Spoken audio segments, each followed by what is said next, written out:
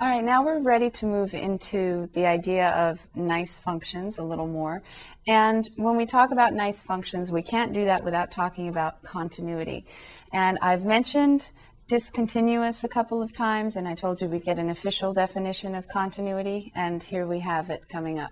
So continuity has to do with functions on their domains.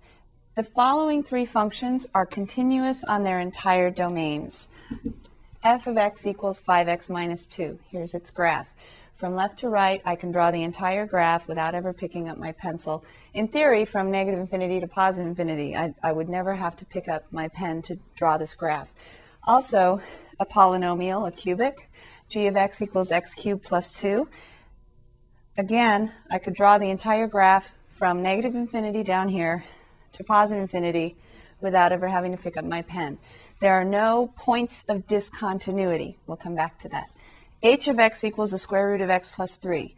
I can start at negative 3, right? On its domain, I start at negative 3, and I go to infinity. So notice that even though it's not defined for values less than negative 3, the function is continuous on its entire domain. From negative 3, where the domain starts, to infinity,